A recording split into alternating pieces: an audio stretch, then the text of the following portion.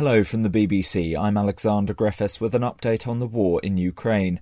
Russia says airstrikes have hit a factory in Kyiv which produces anti-ship missiles. The strike comes a day after Russia said its flagship in the Black Sea, the Moskva, had sunk. Ukraine says it hit the ship with missiles. Russia says fires on board caused ammunition to explode. The Ukrainian Coast Guard said Russia did not manage to evacuate all 500 crew from the Moskva despite their claims.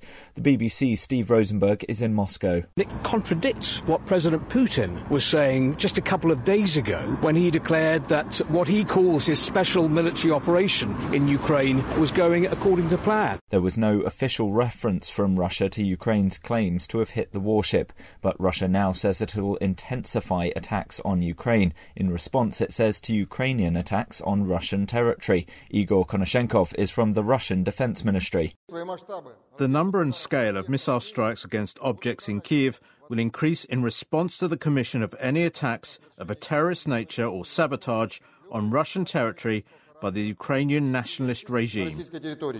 The BBC's Jenny Hill in Moscow has more. Today, the Ministry of Defence has said that it's going to increase the scale and frequency of strikes on facilities in Kyiv in retaliation for what it says are Ukrainian attacks on Russian territory. We're talking about the regions which border Ukraine in Russia.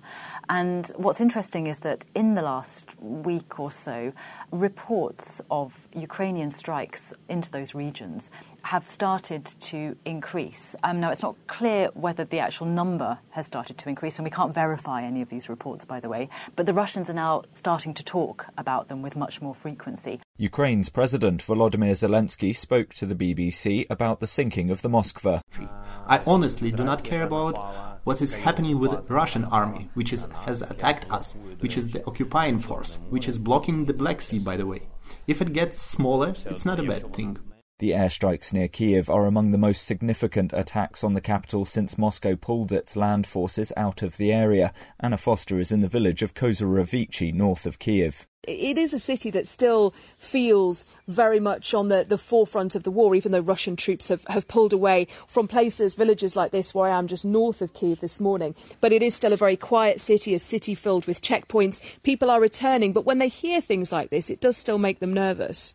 Meanwhile, officials in the southern city of Mariupol say Russian occupiers have begun exhuming bodies buried in the yards of residential blocks, and they say Russian troops are not allowing residents to bury people.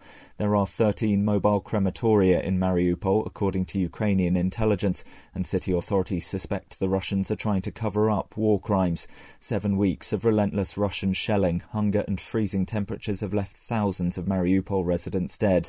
Tensions continue to remain high across Ukraine. Our correspondent Dan Johnson is in the western city of Lviv.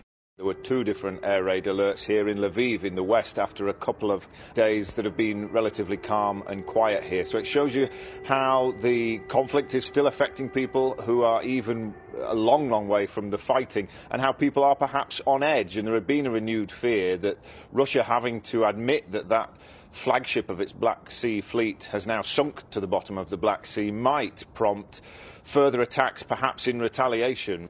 Elsewhere, some 11 million Ukrainians have left their homes since the Russian invasion a little over a month ago, with around 5 million fleeing the country. It's the biggest refugee crisis in Europe since World War II.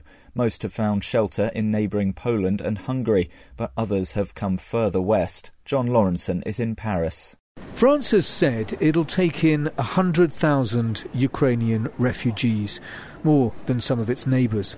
Much of the effort is being made by small organisations and individuals, such as Ukrainian in Paris, Victoria Kuksa, who says she's impressed by the French response to the crisis. Sometimes they don't know how to help. They just say, how can I help? What do you need? And I have some ex-colleagues. They contacted me like, hi, we haven't talked for years, but I have a flat or I have a room. Do you need my help? Do you know someone who needs? And Russia is reported to have warned the United States of unpredictable consequences if Washington and its NATO allies continue to arm Ukraine.